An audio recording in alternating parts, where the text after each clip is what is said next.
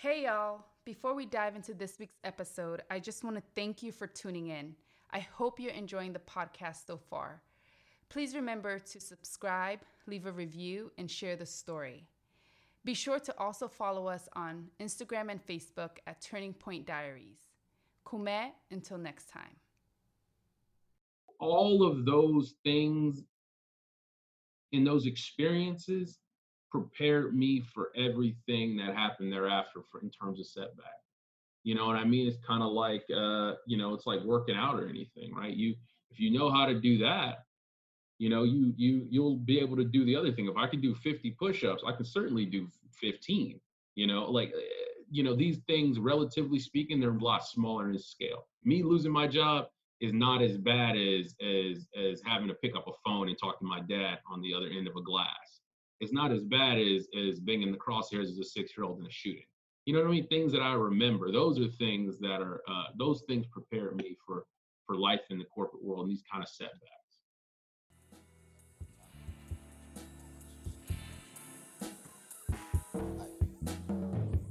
Hello there, I'm Yonka Kamara. Welcome to Kume, Turning Point Diaries, where we share stories of critical moments in our personal and professional lives. Today I'm talking to Eric Abrego, a LA native working as a tech professional in New York City at LinkedIn. He shares his story of growing up in South Central LA, being raised by his grandmother in lieu of his incarcerated father and an absent mother. Through this experience, Eric developed an inner fortitude to survive life's vicissitudes. Hello, Eric. Welcome to Kume Turning Point Diaries. So good to have you. Thank you. I appreciate you having me. This is an honor. Yeah. You were one of the first people I told about this show when I had the idea back in January. I told you about it, and you were down to come on the show. So here you are, finally on the show. Here we are. I don't think either of us expect the world to look quite like what it looks like now, but we're all still here, so that's good. Yeah, we're both healthy and well and still gainfully employed. So that's more than we could ask for, right? Exactly. Yeah. So just tell us quickly about yourself, what you do, where you are, and how you're coping at the moment. Yeah. So first of all, like I said, once again, just thank you for having me. I appreciate that opportunity to be here with you. And so my name's Eric Abrego. I live in New York City, originally from Los Angeles, California. I work in tech at LinkedIn, where I am the head of program office in our marketing solutions business, working with our vice president there. Um, I also used to lead our Black inclusion group at the company, so things related to the Black community are incredibly important to me. Giving back to the community, my community, is incredibly important to me. And yeah, that's a little bit about me. I don't know if I'm missing some detail. I guess we could probably get into some of that. Yeah, you are a connector though. You seem to you I'm seem something. yeah, you are something, but you I think because you've connected me to people and I see your Instagram and you are a connector. So I like to say that. And just Thank you. someone who is very aware, someone who does the work. Because just from our conversations and from the things that I see, you're definitely you prioritize personal development, and that's so admirable. So I appreciate that. Thank you. yeah. And I think I told you like a few days ago, I'm like, you inspired me to continue to become my best self. So it's really nice. So what led you? Was there a moment that led you on this path of personal development? Wow. Um, Thinking of like a singular moment, I don't even know if I don't know if there's like a singular moment. Um, I think it was, so first, I guess I've always had a desire to certainly like get as much out of life as possible, right? In terms of experiences, in terms of people, and just all of that. Like this need for to go out there and really see what's in the world. And I think that in turn as I got older, that turned into a desire to be a better version of myself, which would in turn allow for me to be in get everything I've ever wanted out of life, right? And that's kind of become my philosophy is where if you work hard, but also you optimize yourself, you put your mental health, your emotional health, your physical health, all of that first, everything else will happen. It'll enrich all your experiences in life. It'll help you perform better professionally. It helps improve your relationships. I think that I would even say over like the last 2 years, even not even looking at like 4 years or any interval like that, I've grown a lot as a person. But yeah, it's all my philosophy now. I could boil down quite literally to be the best version of you. Yeah. There wasn't a moment that kind of led you on this path, Yeah. So I guess or to so embrace this kind of mentality. yeah, I think it's more of a mentality. I've always believed in this idea of self-efficacy, like where Mm, you work hard, you put forward, if you want to get something, there's a bunch of intermediate steps that need to be taken in order for you to get there, right? If you want a certain job, if you want a certain um if you want anything, quite frankly, there's a series of steps that have to happen in the interim in order for you to ultimately get there, right? It's like driving a car. You don't just arrive at the location. yeah. You have to get on the road. And unfortunately, I think a lot of people are usually nervous about the road ahead, right? And that kind of keeps people at a standstill. Yeah. So what's been your road? What were you doing before LinkedIn? Yeah, so before LinkedIn, I was working at a financial institution as an administrative assistant, which is kind of like a role I just fell into, honestly. And I mean not at that company, but before that, it wasn't a career path by any means that I had intentionally sought out, but nonetheless I learned a lot from. So for me, it was I left college in 2011. I didn't leave there with a college degree, so I really had to scramble. I moved back home to LA for a little while and came back and really had to scramble to find some opportunities. And I went on Craigslist and I just sent this boilerplate message to every single ad that was out there and finally landed a job at a great small digital media startup. Was working there for 3 years and then landed at this other job in a totally different sector before I landed at where I am today. Yeah. You had mentioned to me before that you had experienced before LinkedIn at another time in your life, you had experienced a job loss. And Yeah, yeah, can you talk about that? yeah, certainly. Before I was, employed at this incredible company that I'm at now, I was let go. It's always a weird, uncomfortable topic to Mm, bring up, but nonetheless, it's one that certainly helped me grow. But yeah, I did. I got let go from that job. There's no other way to put it, and I think that the onus of that was on me. I think I was certainly not mature enough at the time. I don't think I was my head was where it should be. When I talk about all the things as it relates to, your physical and mental health and all that stuff, I don't think I was prioritizing any of that. And I think that in turn that, um, that hurt my ability. Um, and I suffered for it professionally. Now, do I take all responsibility for it? I will not. I don't think that. I think that's certainly a two-way street, but nonetheless, um, it hurt. I mean, I think whenever you get let go from a position, there's no other way. You take it personally, especially when it's involuntary and it's not a part of like a layoff, if you will. So it's directly as a result of something that you have done. Um, and we all take that very differently. And I'm no different. I remember the last day standing on those steps of that company. It was weird. It's just like out of a movie. I had my box of stuff. It was a bit of of a period between when I found out the news and when I left. It wasn't like a one and done, you're gone situation. It was a bit of a, 3 weeks to a month period between when that news was communicated to me versus when I ended up leaving the company.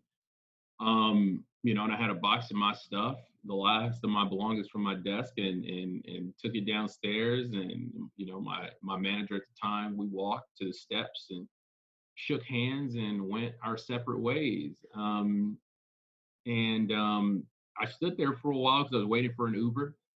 Unfortunately, that Uber never showed up because there was a lot of traffic in the area. So it made it even a little bit more humiliating because it was a Friday, I remember, and there was all these colleagues, and here's me with my box waiting for this Uber that seemed like it was taking an eternity to get there. And they're saying bye, and people were wishing me luck and everything. And some just turn their head the other way, like this is awkward. But nonetheless, it taught me some incredibly valuable lessons. But more importantly, it taught me a lot about myself. Because one thing that I'm in this part, is not uncomfortable. I'm proud of myself for it. Is when it initially happened, when I initially found out the news, it was a gut punch. It was. But I was more impressed with myself, especially more so looking back at it, at how much I let that roll off my back. As soon as I got the news, boom, that's unfortunate. That doesn't feel good, but I was right back at it, and I don't say that as like, as a braggart. I was impressed by my ability. I think also because I had to, right? You're either going to get a job or you're going to be left out here in the cold. So, I just hit the ground running. I said, okay, fine. That is what it is. That's the past now. And onward, I started applying to more jobs, talking to more people, pulled those suits out and acted like everything was, like I was the hottest commodity in the world, and I think that is really what helped get me through it, because I realized, yes, I made mistakes, but I'm certainly not those mistakes. And then, I just went out there and I treated every day like a job, even though I didn't have a job at the time. I went out there and I applied. I went on interviews. I turned down stuff that I didn't think was good for me. And I really took control of it. And I was very, like I said, I was very proud of myself for that. Is like I just got up and kept going. Was that just an external presentation, or did you really truly felt that inside, like I'm good, like yeah, I'm really the hottest commodity, versus like that's just how you presented yourself when you went on interviews? You know what it was, Yelka? Honestly, I honestly didn't. It wasn't a facade. It wasn't any of that. It was honestly, I feel like some of the anger that you feel a little bit about these kinds of things, I think what I did is that turned into a real like burning desire to win. You know what I mean? And I know how people take loss, setback. We all take it in different ways, and that's okay because we're human, and that's part of the human spectrum, the emotional spectrum, and all of that. But fortunately enough for me, I didn't like it. Like I said, it was very much an in the moment thing, because that's a lot of what my life has been. My life has been filled with any number of setbacks that are far worse than that. And I think that those experiences before certainly helped make this one a lot easier to handle. Not literally in the moment when you find out the news, but as soon as I walked out of that room, it was like back to normal. This is what it is. Because it wasn't the first time I got some news on the job front where it was like, but this one was the one that, I feel like I put in a lot of work and a lot of time and a lot of effort. And yeah, I took it as like deeply personal rejection, because it was, that's what it was to me. But yeah, no, I just kept going. I got up and back at it. And I think I was so caught up in the motions of getting, I want to win. I want to go out like that. I didn't even think about it anymore. It's almost like they never happened. So it was strange from a psychological perspective. And that's a really good question, because it wasn't, because there was nobody around really either. It's like, you're chilling at home. You got to just, You know, who are you put on an act for? So you've already expressed to us that once you got this news, obviously it was a gut, like a punch to the gut, but at the same time, you were confident in yourself, right? You were confident that you were going to be okay. And can you talk more about that? Like where that kind of instinct came from, right? And that sense of self, that sense of Yeah. like, I'm more than this. Like this is just like you said, this is just a setback. Versus Yeah. this is who I am, like a failure. Yeah. I I love the question, you know, and I think that this is a part of the secret sauce a little bit is like if you had to, if there was something that I wish I could breathe prescriptive with people who don't have it, where you just like this is what you do in order to be that. Is really in these moments of setback where you really discover who you are. But I think in part it's because of my entire life trajectory, right? So I grew up, you know, and you know, going through a little bit of story that I didn't touch on when we started off this podcast, you know, and I've certainly talked about this in other forms, but you know, I grew up in a single parent household, right? I was raised by my grandmother, my dad's mom. My dad did 20 years in prison. He was in prison throughout my childhood up until my sophomore year of college. I didn't grow up with my mother around, right? I still have not, at least, you know, consciously, like as far as I know, met my mother. You know, I know she obviously, I came out of her, I know all of that, but I was not around her, right? So I didn't grow up with my mother. So I grew up in this environment, you know, in South Central Los Angeles, you know, with a single grandmother, um, you know, in an area, you know, my uncles were gangbangers and you know, our house got shot up and stuff and there were setbacks. So I think once you've kind of those kinds of experiences prepare you for anything else that comes thereafter, right? Like, because to me, growing up, those were just normal experiences. You know, our house was shot up any number of times. I've been in any number of shootings in the crosshairs of them. You know, growing up, visiting my dad in prison on the weekends. Like these are all things that contributed to what I would describe as my own resilience because if you and it's not even things that are conscious. That's why I had to even think about it for a moment and say, okay, where did that come from? But I'm not even conscious of it because it's just my life, right? And then you get to college and you're like, okay, because we all know in America or in the world, college is one of these things that are supposed to, you know, be the great, you know, equilibrium. Like it's supposed to be that equalizer, that thing that makes us all, you know, it's going to put us all on the same footing in terms of education and finances and everything. But then I end up not graduating. So that's another setback. Now that's another piece of anxiety. So all of those things in those experiences prepared me for everything that happened thereafter in terms of setback. You know what I mean? It's kind of like, you know, it's like working out or anything, right? If you know how to do that, you know, you'll be able to do the other thing. If I can do 50 push-ups, I can certainly do 15. You know, like you know, these things, relatively speaking, they're a lot smaller in scale. Me losing my job is not as bad as having to pick up a phone and talk to my dad on the other end of a glass. It's not as bad as being in the crosshairs as a 6-year-old in a shooting. You know what I mean? Things that I remember. Those are things that are those things prepare me for life in the corporate world and these kind of setbacks. Yeah. Yeah. Thank you for sharing that. You Yeah. know, everything you've said just to me, um, you exemplify what a survivor is. Would you characterize yourself as a survivor? You know, I never thought of it that way, but I mean, I certainly don't disagree with the characterization at all because it is, you know, growing up in an environment like that is indeed it's a war zone. It's a war zone in the literal sense, and it's a lot of the time it's psychological warfare as well. You know, and I think that's a spot on way to put it. Um, and especially when I think of survivor, you know, it's so funny. I don't even think of myself. I think about all the people who did not survive, which is unfortunate. And I know I think of my own life, and not even so much consciously all the time.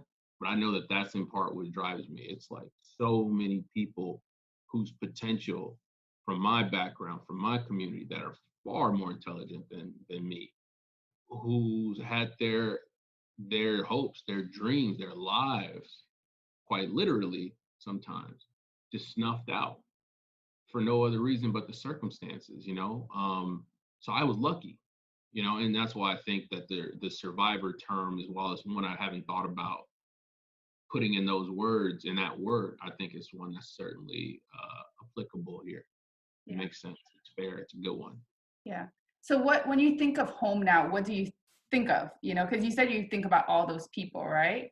Yeah. But what does home represent to you now? Oh man, that is a deep question. This is like therapy now.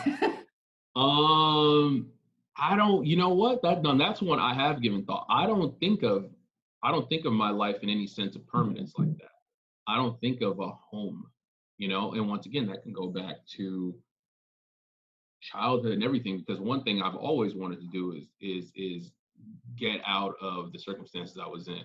And that's a shout out to my grandmother, right? You know, when we had the means, she'd take us to a restaurant, one of the chain restaurants that weren't in our neighborhood. So you got to realize, like, okay, there are people whose houses don't look like this, and people who don't have to go in the house when the lights, you know, when the sun goes down. There are people out there who get to live their lives in ways that I don't get to live in. Um, you know, so me, I've always been running away a lot of the time from the environment that I've grown up in. So I, you know, while I grew up in South Central, I never thought that that would be a permanent place, you know, because I do associate it with a lot of trauma. But also living in New York and being here now, I also don't feel I love New York, but you know, I move a lot here, like any number of people do. You know, you move to a new apartment, so I don't even think of I don't think of I think of home as something deeper inside of you. You know what I mean? And I think that that element has honestly, you know, when we go back to the story about job loss and everything, is about going deep. You know, and I think that's the way a lot of people who use that characterization, again, survivors, that's what you tend to do, because you understand, you know, if we're talking about war zones or people who grow up in war zones and things like that, it's usually just them, you know, maybe them in a bag, you know, moving around. And usually what they have to do is go deep inside themselves. And that's where your solitude is. That's where your comfort is. That's where everything that we associate with a physical location like home really is. It rests inside you. And I honestly, you know, that's what I think of. You know, I went to Japan last year by myself, and I was at peace, not only because I was in a location that I love, but also I was with me. I was at home. I was at home because I was with me. I was alone in solitude with myself. Beautiful, just beautiful. I have yet to go to Japan, and I'm still trying to find like you. I'm learning how to find home within myself, Hmm. right? Because it's I think for many of us we are brought up on this idea of home being a physical place Yeah. and not yourself. And so sometimes you can move and go to many different places and things around you can be all beautiful, but you're really not at peace, right? Because your insides are not, inside of you is not, you don't want to inhabit where you live, which is yourself, right? Yeah. You That's a know, good point. Yeah. you have to come home to yourself every single day, right? When you go to bed, like, right? Yeah. So, but yeah, I think it's a challenge for all of us to think of what home is and creating that sense of home for ourselves, whatever, right? Yeah. And that's why I think, like, you know, we talk about, you know, going back to this whole philosophy that I said I adopted around getting better. One component of that, as you're aware, is meditation, right? You Hmm. know, now that's something that I do. People have other ways of you know, finding emotional and mental peace. For me, it's meditation. It has been meditation for like 2 years now, and really just that that doing all those exercises and stuff has really even further that, like, that ability for me to really say, you know what, it's all within me. You know, this is within me to do. um I got to be comfortable with myself, and I would certainly urge, you know, anybody listening, to certainly spend some time with yourself. I think that's what a lot of us have an issue with. We look for stimuli, external stimuli, a lot of the time. Whether it be a significant other, whether it be, some people might be drugs, it might be alcohol, it might be any number of things, but no one will ever find home until you find yourself. So you got to find yourself first. I think for many of us, we have meditative practices, but it's not what people think of traditionally as meditation, right? Most people think of meditation as closing your eyes and doing, Zen, like a Zen kind of thing, but that's not necessarily meditation, right? There's all kinds of ways to meditate and be with yourself. So at what point in your life did you start doing meditation? Or what was it and how has it evolved? Yeah, so it's funny. I think it was this part of the story is not as cool and inspiring as maybe as some of the other stuff I said. Not saying any of that was cool or inspiring either, but I heard some executives that I knew did it, right? And these are people that when I look at them, I see people that are at peace with themselves, people that can stay even keeled during stressful situations while still adding value to the people around them. These are people that I think of as leaders and charismatic. And that's what, someone had mentioned it in passing, blah, blah, blah, meditates. And I was like, oh, that's interesting. So it's super serendipitous, you get served like an ad or something. And I end up downloading one of these applications and I started doing it and I just stuck with it. Right. And that was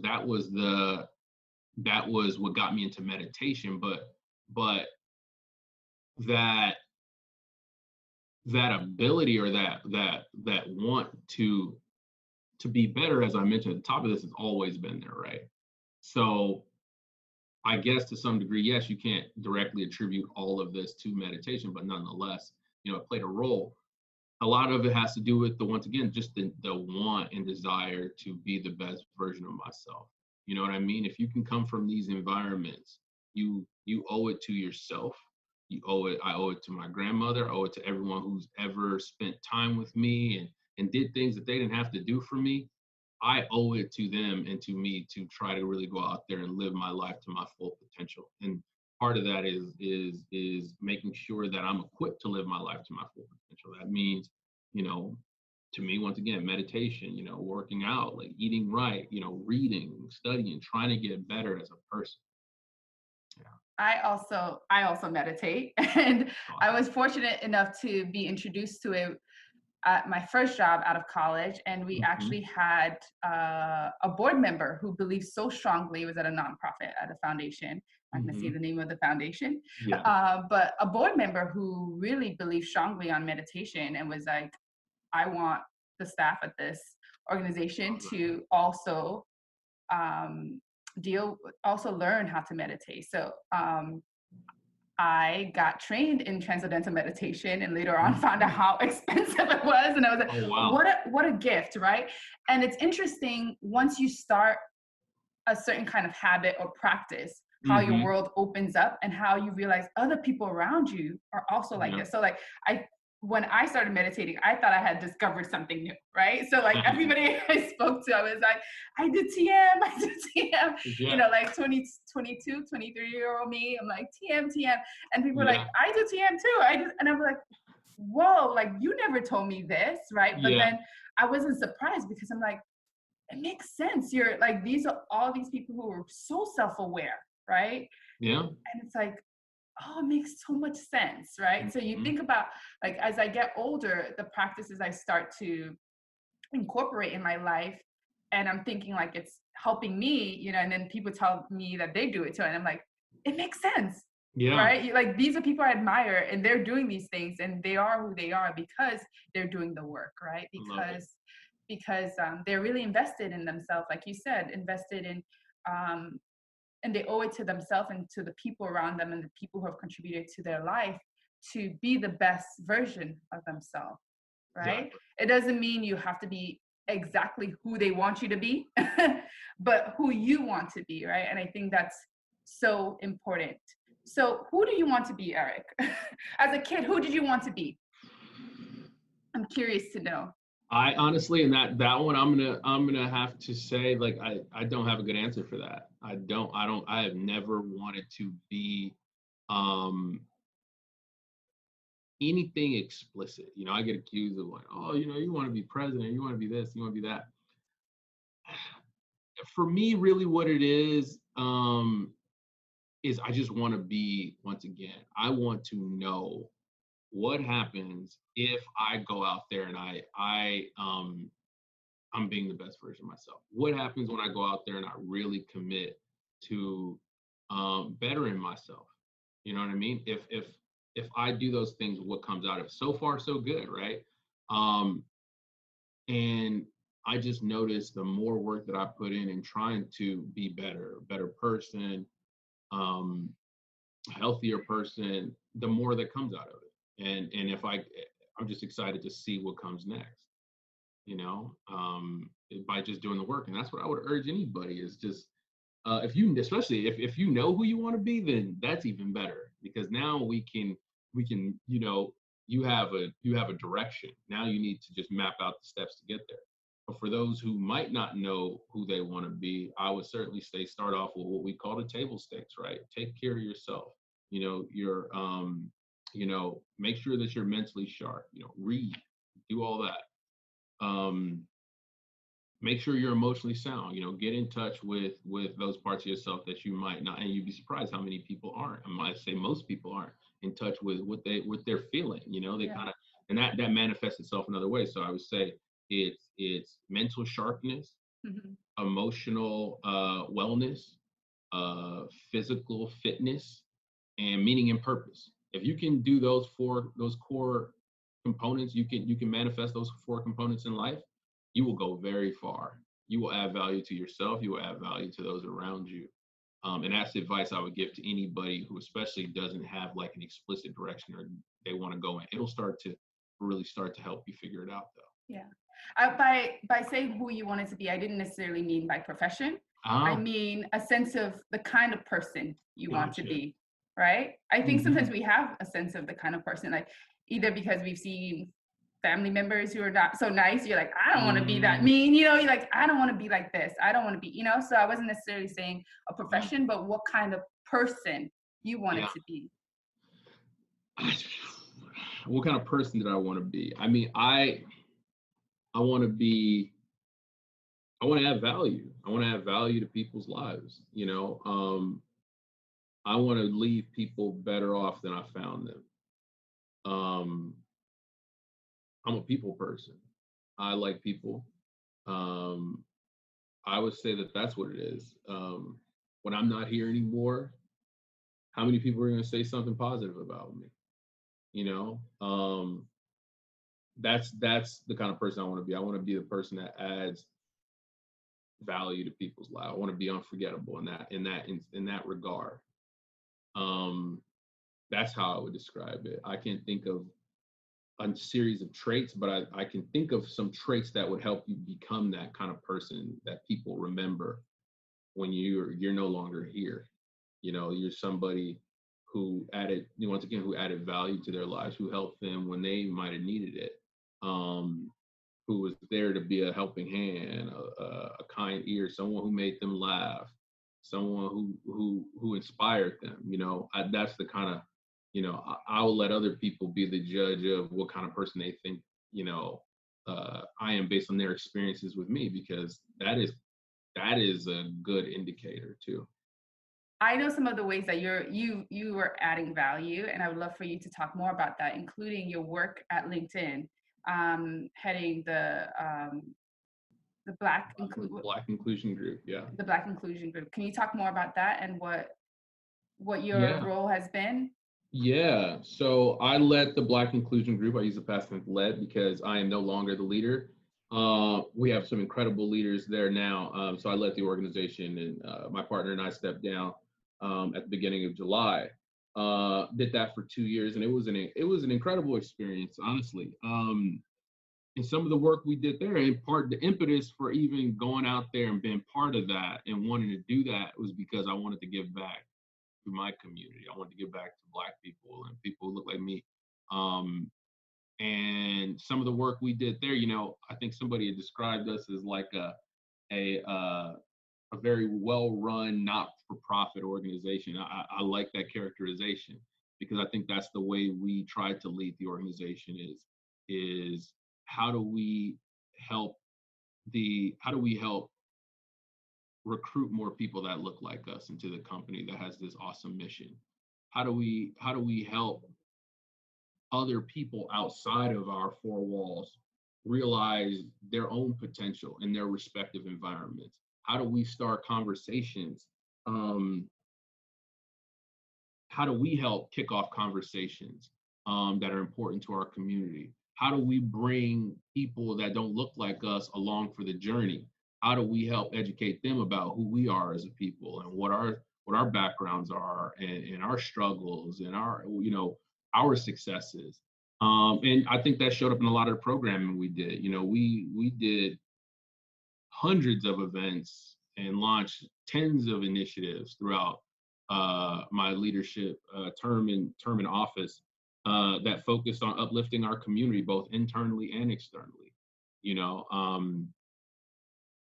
and you've been involved with some of that. And that was incredibly important. That's part of how we really got to know each other is that conversation that we had in Harlem, which you know we talked about on our platform on LinkedIn, right? Having conversations like that kind of stuff is important. So that's what it was about. It was like uplifting our community both internally, externally, and making sure that we're giving opportunity to people that look like us and bringing that opportunity. Yeah. And thank you again for including me, because it was first of all an amazing day overall, but it was just so incredible how you were able to just bring people from different industries and fields together, Yeah. right? And to show that, like, even though we may be working in different industries, our Mhm. experiences in many ways are very similar, Mhm. right? Because of the challenges that we face as Black people, right? Yeah. And in the workplace, right? And so I thank you for, continuing to create spaces for us and people like us to talk about that, to talk and to share our experiences, because I think it's so important. And that's also one of the reasons why I created this platform as well, right? To have people share muted but meaningful experiences, Yeah. right? Because we can learn so much from one another, and we can also come up with better solutions. Because it's one thing to think that you're the only one experiencing this, but once you realize there's so many other people realizing this, Mhm. and that's not just specific. Because it's easy for me to say, oh, this is development specific, right? Challenge or philanthropic challenge, when it's actually no. You can find that in finance. You can find that in culinary. You can find that in the music industry, and that's what you were able to do. You were able to have people from all these really interesting industries come together and talk about challenges are actually very, very similar. Yeah, I mean, I think that's important. Is like just allowing folks to really, you know, giving them the space to figure out who they are. And I don't think that a lot of us, for one reason or another, do that. Like we don't, and we don't. A lot of us don't spend enough time with ourselves to really understand what it is, who we are, and what we aspire to be. And I think doing what we did in Harlem was that opportunity to really um, understand not just each other because we were standing around a table, but also to understand ourselves. When you sit there and you have to articulate yourself, you're expressing things that you feel, your own value system. And unfortunately, a lot of people don't have the space um, to do that. And a lot of times because they don't create it for themselves to do that. And I think that if more people really did try to, once again, try to find home within themselves, um,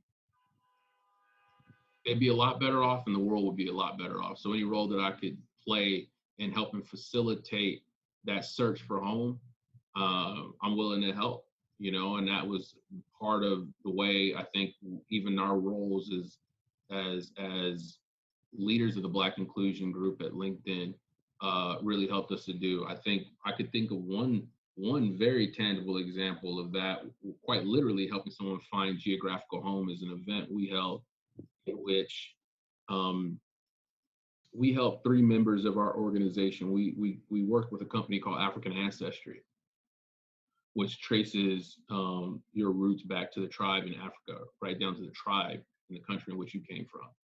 And um, we did that. Like we administered the company administered these DNA tests, and we told three members of which part, right down to the tribe in Africa in which they were from.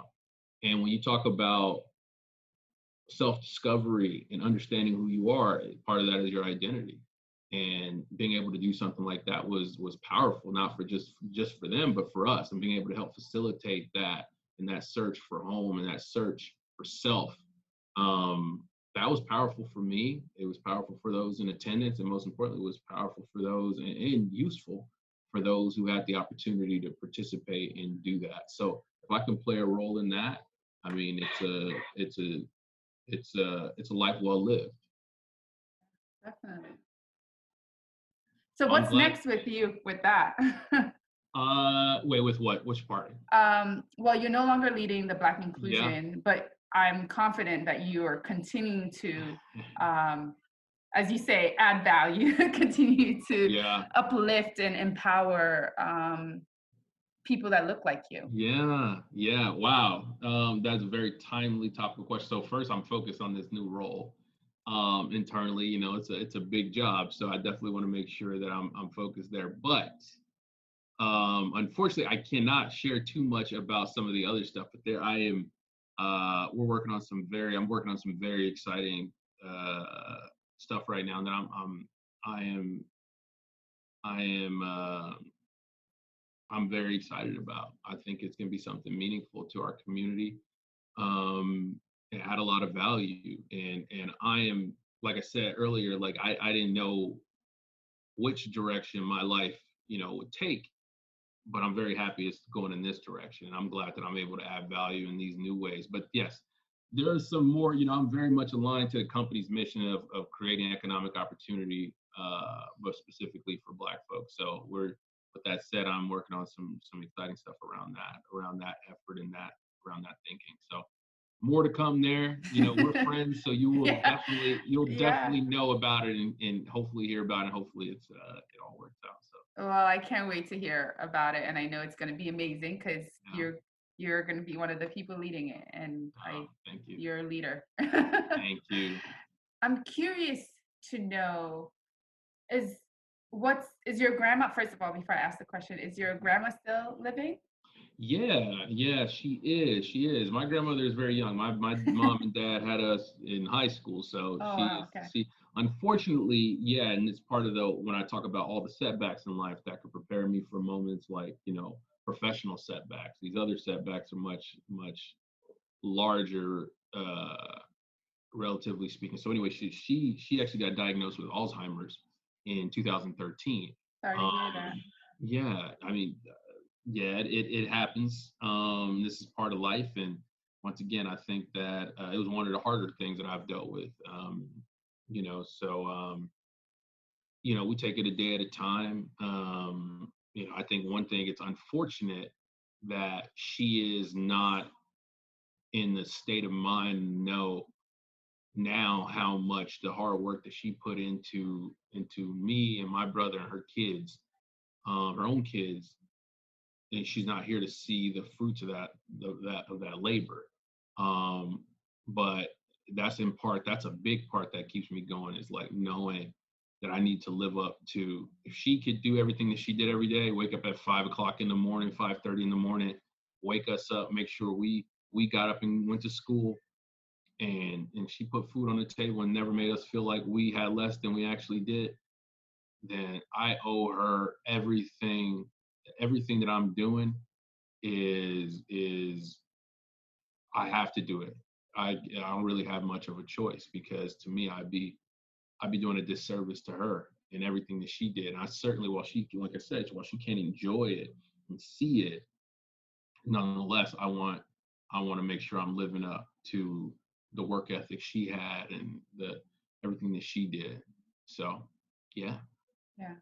Well, my question, first of all, I'm so sorry to hear about your grandma. I also have a grandparent who has Alzheimer's, and it's hard, right? It's definitely a challenge, but I know that even though she might not be able to really, like you said, be able to really see and understand everything that you have been able to accomplish, I know that I can say that she's probably very, very proud of you, right? And proud of the man that you've become. Because my question was going to be, what's your relationship and what does she think of the man that you've become? But you've kind of already touched on that, given. Well, yeah, I mean, there was a time when she wasn't sick. I mean, I think a lot of it was new to her, but I definitely knew she was proud. She bragged all the time. She would never let you know about it, but to everybody, all her friends and everything and family, you know how this goes. I'm sure your dad and does the same thing. So, yeah, it's no different. I always knew that the steps that I took when she was in she had her mental faculties. I know that she was proud then. So I know if she was proud then, she'd be even more proud now. Not aside from any material thing or professional success, she'd just be very proud of the fact that I'm still here. I'm not in prison. And that I'm working every day to try to become a better person. I think those things in and of itself, she'd be very happy about. So got to keep going in that regard. I'm really, really moved right now with your story, and I just want to thank you so much for taking the time to talk, to share, and be open. Right? I think that's so important. I think it takes a lot to share. Yeah. You'll be surprised how many people can't even share. How many people might have the same story as you, but they don't feel comfortable enough to say it. And who knows, by them hearing your story, and they might be inspired to walk into their workplace and say something and share who they are, right? Because like you said, we're always trying to find home, all right? And if we're comfortable and can say it to ourselves, like there was this Maya Angelou quote that's, tell the truth to yourself first, right? So, I love that. And then tell it to the children. Exactly. So, by telling yourself this first, I think that's why you're able to be so open. Like, I know that, like, when I met you, I was like, you just have that openness to you, right? It's because you've come to terms and you've told yourself, you found home within yourself, right? So, so thank you for that. And I hope that many other people are able to find home within themselves. I love that. Yeah, no, thank you. I appreciate it. I appreciate the time and allowing me to be here and talk to you about this stuff. And to your point, to what you just said, I mean, hopefully it does. Telling this story is not just good for me, it's also hopefully it inspires somebody else to really take a moment and say, you should really, come to terms with yourself and figure yourself out. And so at the very least, hopefully this conversation has done that. It's inspires someone to really go out there and try to understand themselves and become the best version of themselves. So thank you for allowing me to be here. Thank you, Eric. Take care. Thank you. Everybody have a good one. Thank you. You too. Bye.